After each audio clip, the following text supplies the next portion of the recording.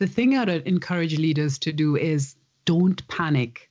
The last few weeks have given you a huge opportunity. Grab it, take it. You can take your teams to another level of performance, to achievement, of delivery that you haven't had before. And what's more, you can have so much fun with this. Don't miss the chance.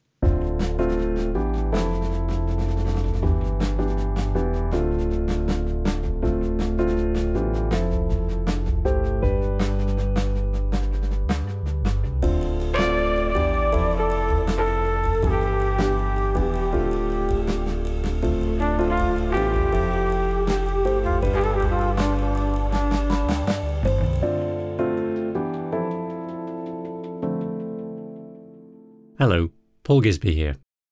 Have you, as a leader watching what has unfolded since the death of George Floyd, been wondering what you could do? What action can you take to make a difference in your sphere of influence?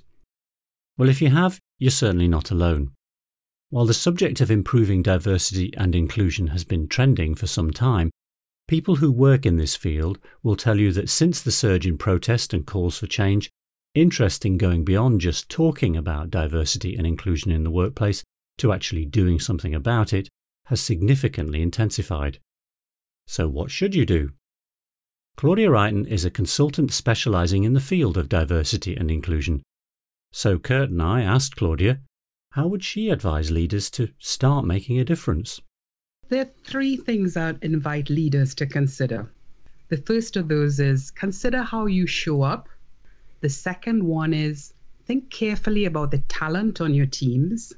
And the third one is how have you created a safe space for those teams? Okay, so let's explore those ideas. Talk to us a little bit more about what you mean by how you show up. How do you show up is your response and your interaction at a very personal and immediate level. If we think back to pre-corona days when you were in the office and everyone was face to face, what was your pattern of interaction as a leader of the team? Were there some people that you would gravitate to, usually have your coffee with, share what happened over the weekend with? How did you manage all the people on your team? Did they have equal access to you? Now that we're in a world where almost everyone is meeting online, how have you engaged with people to connect with them and see them in their space? Have you understood their challenges around homeschooling? How are you connecting at a personal level? So my challenge is, if you do more of interacting with people where you see them, where you're in a listening mood, and where you can connect with them and actually experience their humanity, you've done a huge amount as a leader in terms of creating an inclusive space. But how do you do that and mean it? I mean, you could say, okay, go and engage with people. I mean, some people do that just naturally, and maybe they do it already. Some people do. For others, it's harder. We're all on a spectrum when it comes to personalities. If you want to do this intentionally, then you need to look at this as something exploratory. Use your curiosity to learn more about people and to have a genuine interest to see who's behind that person. Do you know some people on your team only provisionally, only marginally? Try and explore and understand what makes them tick. Now, you could take this to the limit and you could become invasive and you'll probably get pushback straight away. So you need to find your measure. But if you come with genuine understanding and bring a level of curiosity to this, you can have a lot of fun with it. And if you're well-intended, that sincerity will come through and you'll receive the right response, the one that you're looking for. Yeah. Well, let's get very specific given the times. Say, for example, that you have a black person on your team. Say you're white. I'm assuming that for the moment. A white leader, they have a black member of their team, and they think, well, I should probably it might be a good idea to engage that person in conversations about all that's going on and race. How do you do that and do it well? So that probably stokes up lots of anxiety in terms of treading into that area. I think the events of the last few weeks actually give you your entry point. First of all, I would suggest start in listening mode. We all know what's happened. it's good to understand how it's landed with the Black person on your team. You will have probably felt trepidation. You've probably felt any range of things. But I would suggest that you invite them to share what they have felt and what it's been like for them. Another of the things that's connected to this is, and it's come up in a lot of the conversations in recent weeks, is this whole conversation around white privilege. It's a term that makes a lot of people run for the hills. I would suggest that you get past that. It's a difficult term, but it's difficult for a reason. If you can take the time to treat with it and really get your head around it, you will start to explore the empathy that you need to make this conversation and the relationships that you want to build going forward more useful. And I think if you really start understanding white privilege or what that means and why that term is used, then you will begin to build that empathy and it'll be received. Because again, all this work, and it is work, takes sincerity, and that is going to get you the response that you want. You can't fake this. You can't read from a script and do something. You'll be sensed and found out straight away. I think it's important to understand that your willingness to show that openness to have this conversation will be really well received by your Black colleagues and will engage them and invite them to respond in a similar manner. And then you start closing the gap.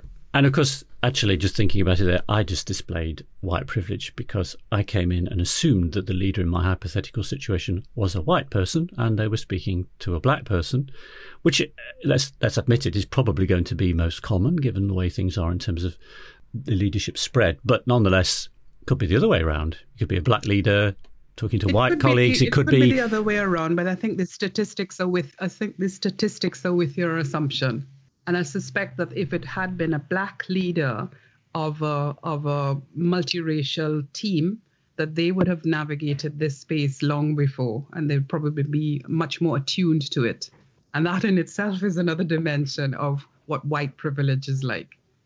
Now, one thing I know that you've written about and talked about is this concept of microaggressions.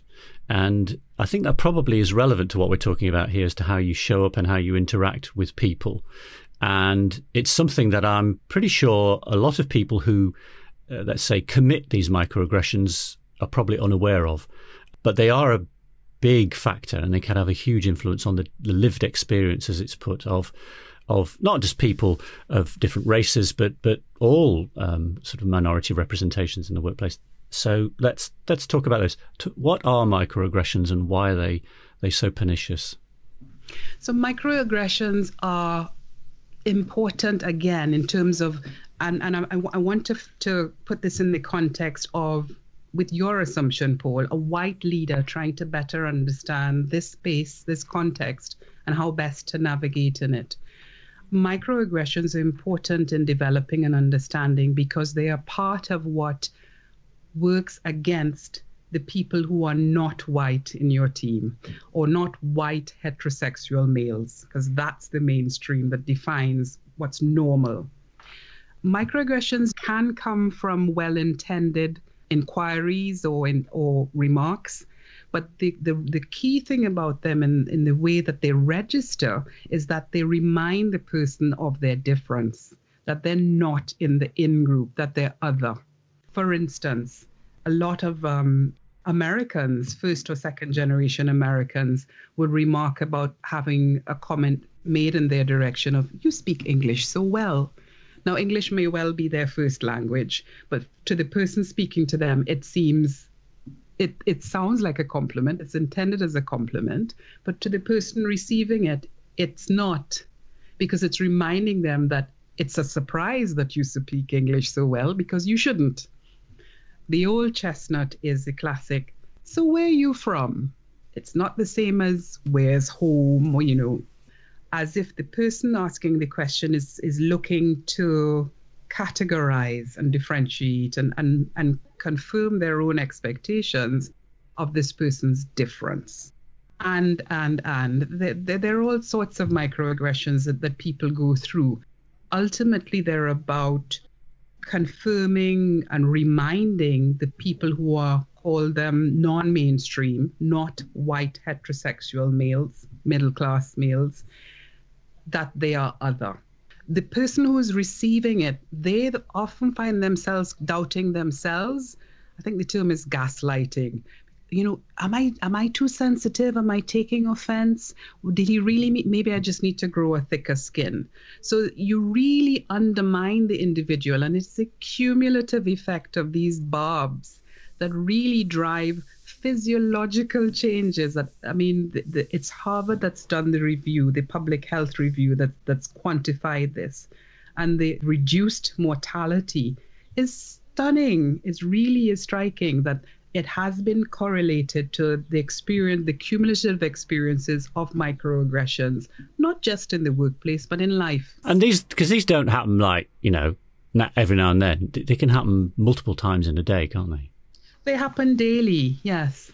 And if we're talking about a leader who is keen or intent on creating a safe space, because that's one of the other things that I mentioned we will invite people to do, I would invite leaders to do. This is something that you want them to mitigate or to work against.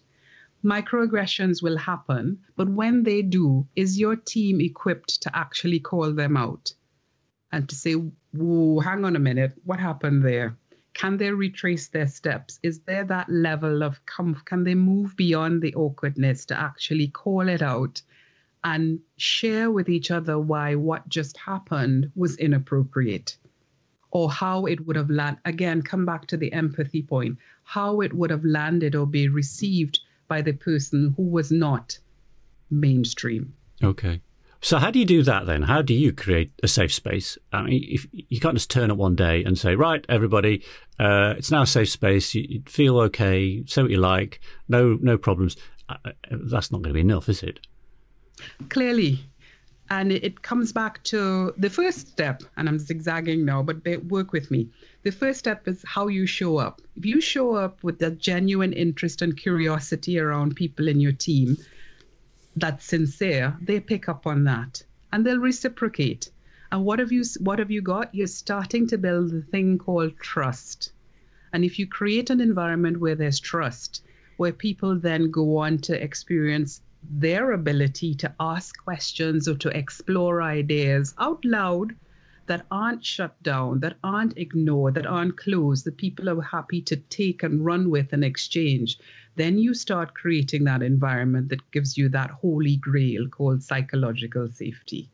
It is built on trust fundamentally, and the signals that the leader gives are key in starting to create that space and that infrastructure that gives people permission to behave in a way that says we trust each other, we don't undermine each other, we don't trip each other up, we don't ridicule each other, we have fun with each other, and we're all here for a common purpose.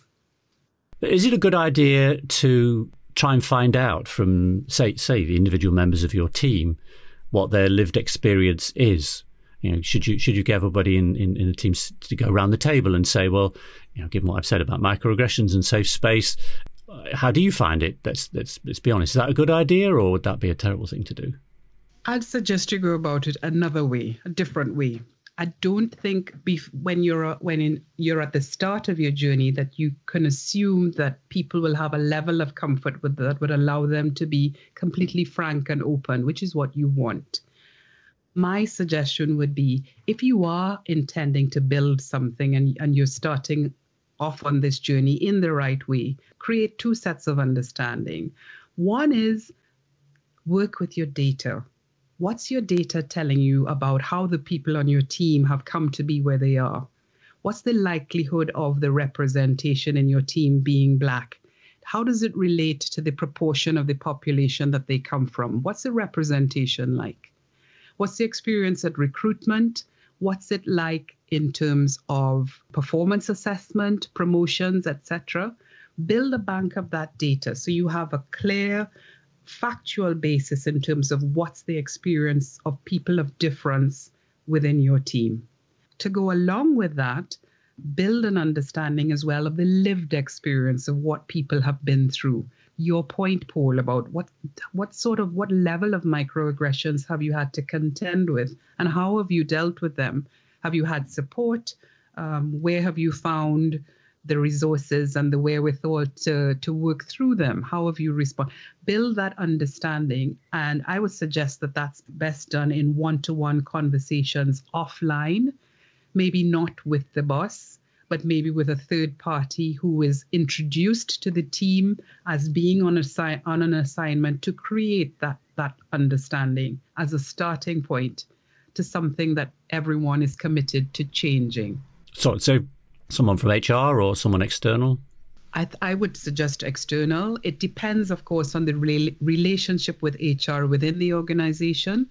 I would suggest that external gives you the most space in terms of people feeling free and frank, but you may have a brilliant relationship and your team may have a brilliant relationship with the HR people, and you may want to rely on them as internal consultants as well. So, Claudia, I hear what you're saying about all the effort that's put in, and it really resonates with me a lot. It doesn't seem like something to me that you can sort out in a week. It doesn't seem to me like something that stays sorted, even if you get it kind of sorted. It's an ever challenging process. So how do we go about handling that? Absolutely agree with you, Kurt. This is a big commitment. So to the leader who has been wondering, what's my response to this anxiety, this concern that's risen in the last few weeks, along with all the things I've been mentioning about how you show up, focus on talent and creating safe spaces, understand that you're on a journey and that you need to know where you are when you start and where you want to be at the end. You need to chart this. And when you've done that, you can engage with your team and invite them to come along with you. And they will understand it won't be easy at the beginning, but you're working towards something. And you keep checking in, you keep reviewing, you never stop measuring. What gets measured gets done. And that's a continuous loop that you're on, and becomes a virtuous circle, because when the successes start coming in, the interest and the enthusiasm builds and the team starts flying as well. But it isn't something that happens with a week's well-intended effort. No, this is a change process, and it starts with the leader's commitment. He gets the resources and the support that he needs to plan that change, and he invites the commitment from his team. And that's how the change happens. And the leadership is oftentimes and very much about setting objectives and goals for individuals and for teams, and particularly for measure success. I mean, how do you measure the success of this kind of thing? What kind of objectives should people be setting? What are the metrics that they should shoot for? I would ask leaders to consider what they want to change. What would things look like if they achieved what they were after? And how does this align with the business of the team itself?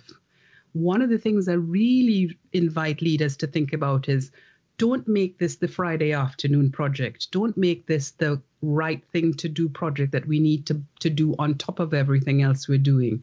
How does this align with the business of the team? How does improving representation on your team of a broader cross-section of your wider population work with your external customer? How does it help you liaise with your supply chain? What is the business relationship between having better representation and better diversity on your team with what's actually happening within the walls of your business? If you can make that link, if it actually ties in and reinforces the strategy of your business, then you're off and running. If it's a bolt-on, I think you're on shaky ground from the get-go. Yeah, okay. I'd like to talk a bit about talent development, but before we move on to that, just one other point on this point about showing up and personal interaction. So I think a lot of people will hear these messages, whether they're in leadership positions or whether they're just working with colleagues, and they'll think, okay, right, now I get it, and I do want to do the right thing, so to speak. I think a lot of people might be nervous of doing the wrong thing and might feel inhibited. So it's going to take a little bit of courage, maybe in some situations, to think, okay, I need to try this. And if people do have that courage and they have a go, they're going to make mistakes. They're going to slip up. I know that. I've done that myself. What's your advice on how people should handle that? I mean, I'm assuming you'd encourage them to be courageous, but what should they do then if they do inadvertently say something that clearly is a microaggression or is inappropriate, and avoid the sort of feeling around the place that there are eggshells and, you say the wrong thing, you're shamed for a week? We come back to it. So we're back to talking about the safe space creation, because I think this speaks directly to what you're asking, Paul. If you are on this journey, which is about learning to navigate a space that's traditionally been either awkward or completely ignored, then you need to have the conversation up front that, guess what, guys, we're starting to do something that's going to be very tricky, and we are going to stumble from time to time. But we need all of us to be on the lookout for each other so that when we do, we can call it out, and we can also agree to have maybe once a week a sit down where we would talk about how are we doing. I really like that meeting we had on Wednesday when we were able to consider this in a way that we hadn't done before.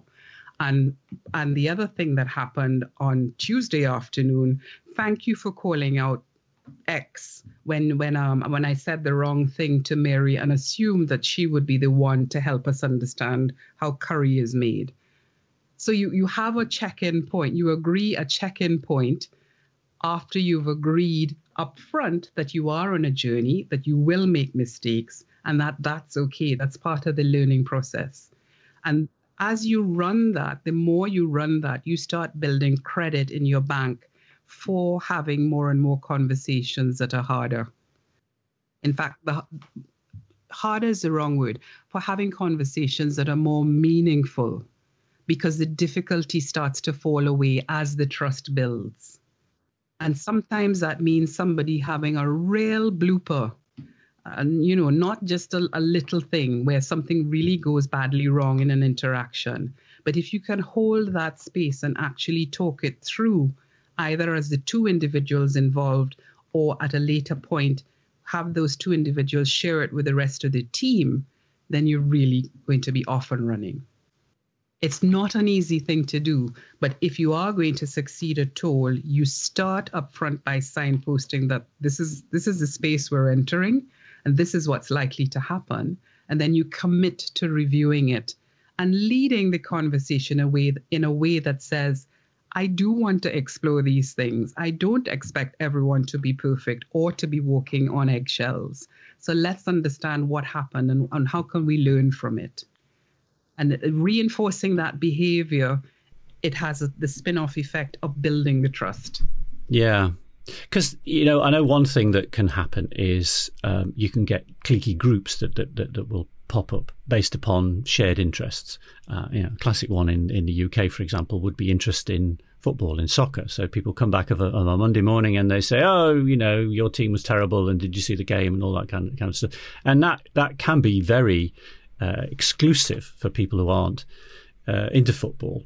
But we're not saying, so don't talk about things that other people might not be involved in, are we? We're not saying you can't have that kind of chatter. That would be unrealistic, wouldn't it? But what we're saying is the football fans who normally have that exchange on the Monday morning after a football weekend, fine, carry on. But spare a thought for the person who may not be a supporter of your team. They may be a football fan. Have you taken the time to have the conversation with them and find out? Or there may be something else that they're interested in, but it's about being deliberate and intentional to include them in another conversation, or if they're not willing to take part in that football conversation. So you open it up if you can, and if that's not their thing, then there's something else that you can explore with them as leader, which means you can have the casual conversation that isn't football and that isn't work. But it will take effort to understand what makes that person tick. What did they spend their weekend doing if they weren't looking at football? We had a very nice example on a previous episode where we were talking with Neil Reevy, who is very active in LGBTQ plus matters, particularly within the pharmaceutical industry. And he is not a football fan, but he talked about when he was on a team where all the other people were big football fans, and a lot of the off-work chatter was about football. And he felt that he needed to go away and mug up on the latest news on what was happening so that he could join in the conversation and appear to be one of the boys, so to speak, even though he didn't like football. And to this day, I still don't think he's a big fan.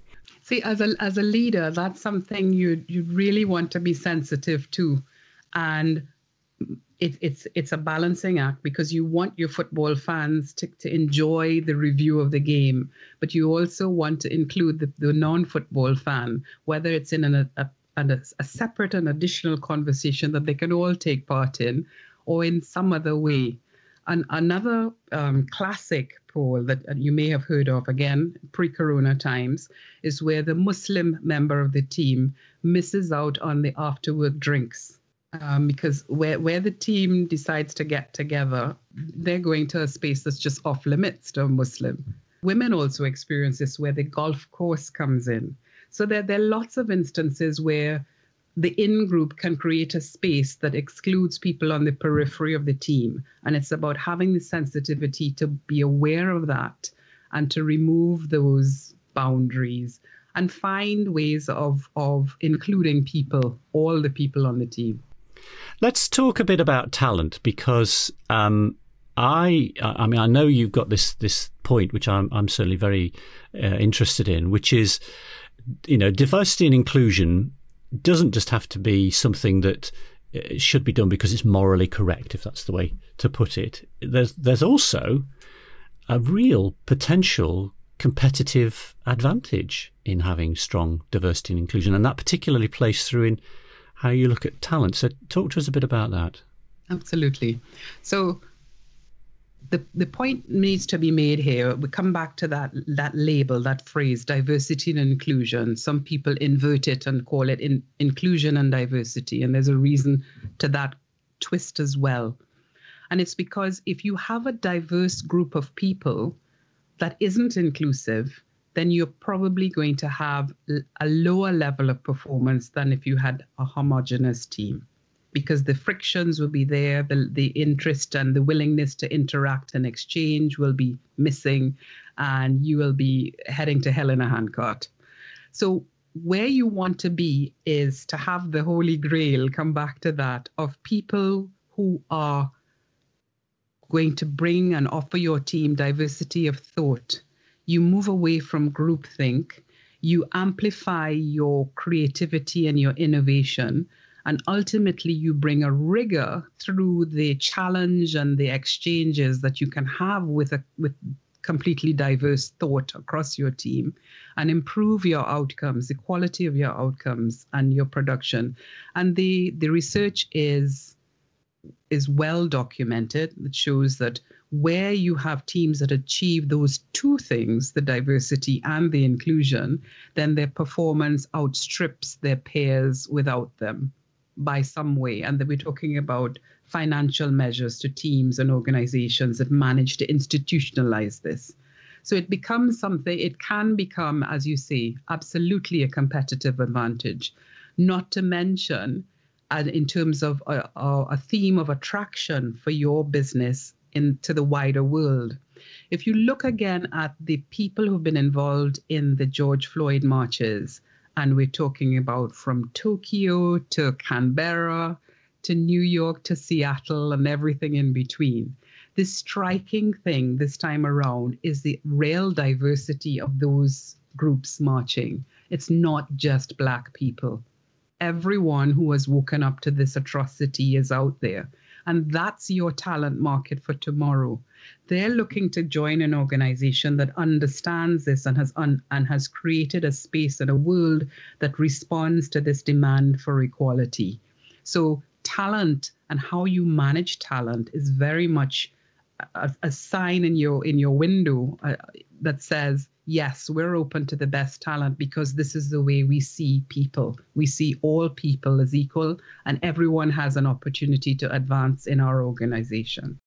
I wanted to pick up on one of the things that Claudia mentioned about diversity of thought. So when it comes to diversity of thought, I do have personal experience of being on teams where there was a high level of inclusion. There was a high level of trust. And all the things that you mentioned were present in that team. We had an increased level of creativity. We had an increased level of innovation. And at the same time, we had an increased level of rigor of thought because people really felt comfortable to share ideas and then to work with those ideas and bring them together. I also have the experiences that a lot of us have where we have teams that are not so inclusive, not so diverse.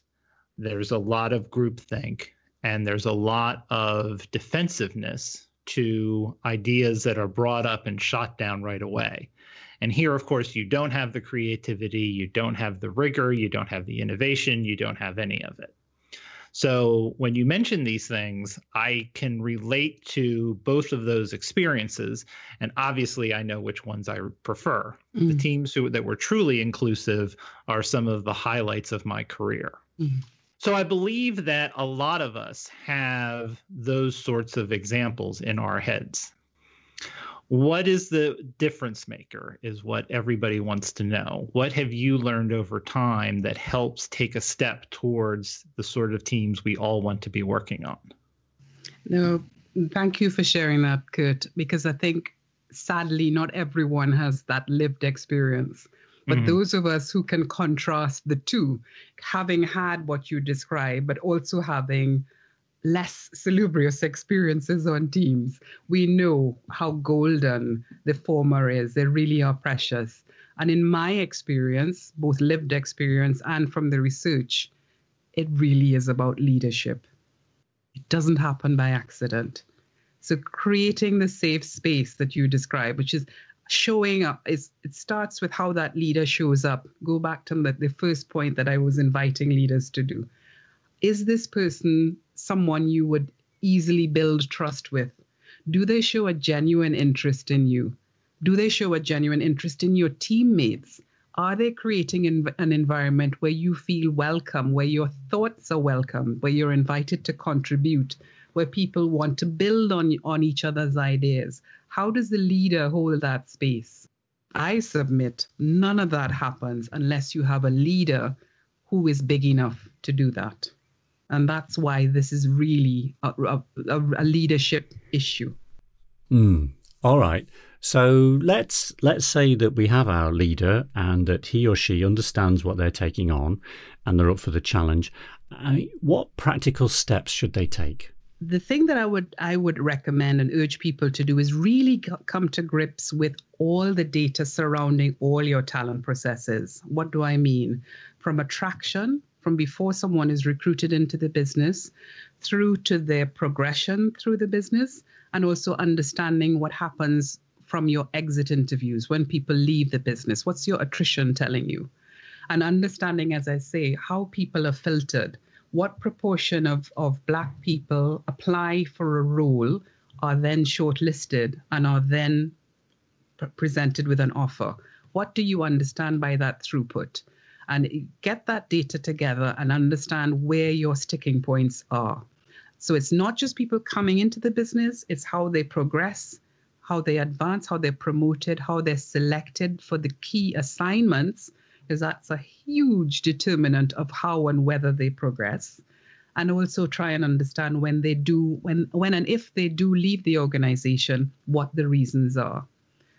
So, Claudia, talk a little bit more about the sticking points that you just mentioned. What have you seen specifically as some of the common sticking points, and what can be done to overcome those? Right. One of the things that really jumps out from the sticking points, Kurt, is the apparent incidence of unconscious bias. Now, this is a label that is really well worn across the corporate world now. I think everyone's come across it. And what is unconscious bias? It is the internalization of all those codes, if I call them that have come to define normal. Come back to that other phrase, the white privilege thing. so that any departure from that subconsciously, for all of us, whether we're black or we're white, or all of us tend to see those as less than. So it is more difficult, and the data will tell you that, for a black person with equivalent qualifications to be shortlisted for a role, from shortlisting to have a job offer, etc., etc. So what happens if we acknowledge that, yes, we're all being subconsciously driven by or bringing these codes to bear, then what do we do? A lot of organizations have resorted to unconscious bias training. And I want to really caution about using that as a solution in this area. Unconscious bias as a topic, as an area for discussion, is absolutely fascinating. And we could spend days on end talking about it, in terms of the neuroscience, in terms of the parts of the brain that are engaged, in terms of why it's evolved for us evolutionarily, and the value that it adds, because the fast and slow thinking actually have their places. There's a reason why we do what we do. But all that is nothing if we don't really have steps in place to mitigate it. Because I really firmly believe you cannot exhort people to move beyond their bias. You can make them aware of it. You can help them to feel more responsible and accountable for it. All that's good. All that's brilliant. But the real commitment to doing things different comes when you actually build insulation into your processes. What do I mean? Recruitment is one of the obvious ones that gets trotted out. Will you have anonymized CVs for the front end of the process? When you actually come to evaluate candidates, will you have a diverse panel that will be recruiting them? Do you have that capability within your organization? Then when you do assess that panel, are you using techniques that mitigate against people's biases showing up? Have you created a safe space where before the candidates are engaged with, the panel themselves sits down and says, listen, guys, I just need to tell you, I have a real problem with tattoos. If anybody shows up and you find me not listening to that person with a tattoo really well, just, nudge me, bring it to my attention. Other techniques you can use in how you process the people that you're reviewing.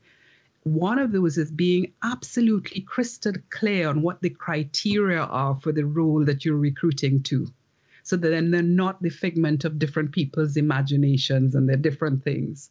And being very explicit around what those are. And when you set them out, you evaluate by characteristic across the piece, and then the next characteristic across the piece.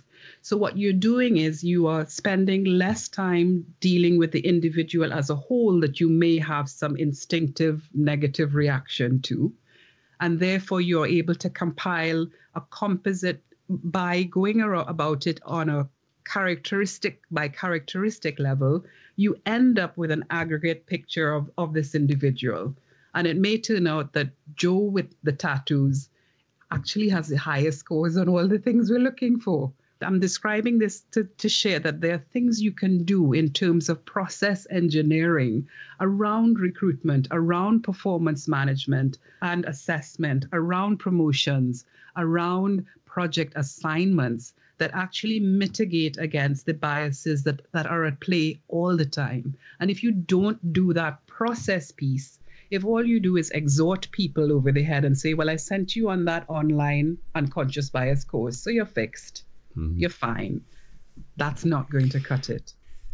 I mean, there are so many ways in which bias can creep in, aren't there? And I'm remembering recently I was listening to a podcast on the history of IQ tests, early IQ tests, and how a lot of these tests seem to be biased against black subjects and biased in favour of white subjects. Black subjects did significantly worse than white subjects, leading to an assumption that, oh, well, there's a difference in intelligence between the two groups, except because it's nothing to do with that. And actually, probably the real reason was that the IQ tests themselves, the questions were written from a white perspective.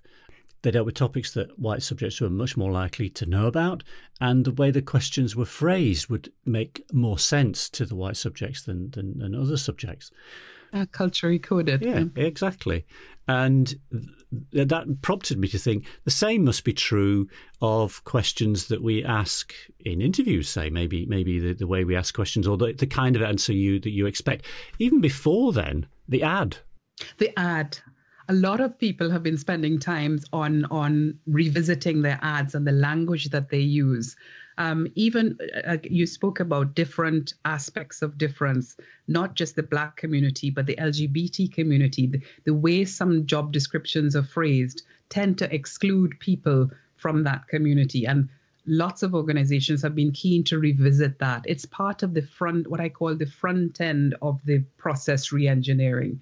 So ensuring that your job descriptions are tight, they're crisp, and you've done the work to filter out things that would begin to exclude people. It's all part of the work. Well, unfortunately, we're running out of time. So, Claudia, can I ask you to give us a distilled message that we can leave our listeners with? The thing I'd encourage leaders to do is don't panic.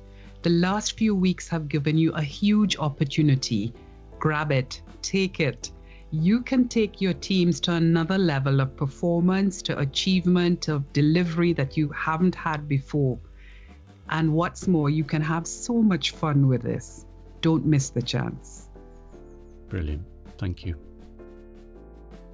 A big thank you to Claudia for taking the time to talk with Kurt and me. If you want to make changes of the kind we've been discussing, I think it's clear that it will take investment of time, effort, and yes, money. But I think we're hearing that the right word is investment, because we aren't just talking about making ourselves and our organisations look better. We are talking about creating an environment that's going to allow everyone, and consequently the whole organisation, to thrive in a way that maybe it never has before. If you'd like to know more about Claudia and her work, as usual, her contact details are in the show notes. This has been a Talking Leaders production. We work with leaders who want to be heard, understood, and to build trust. I'm Paul Gisby. Goodbye.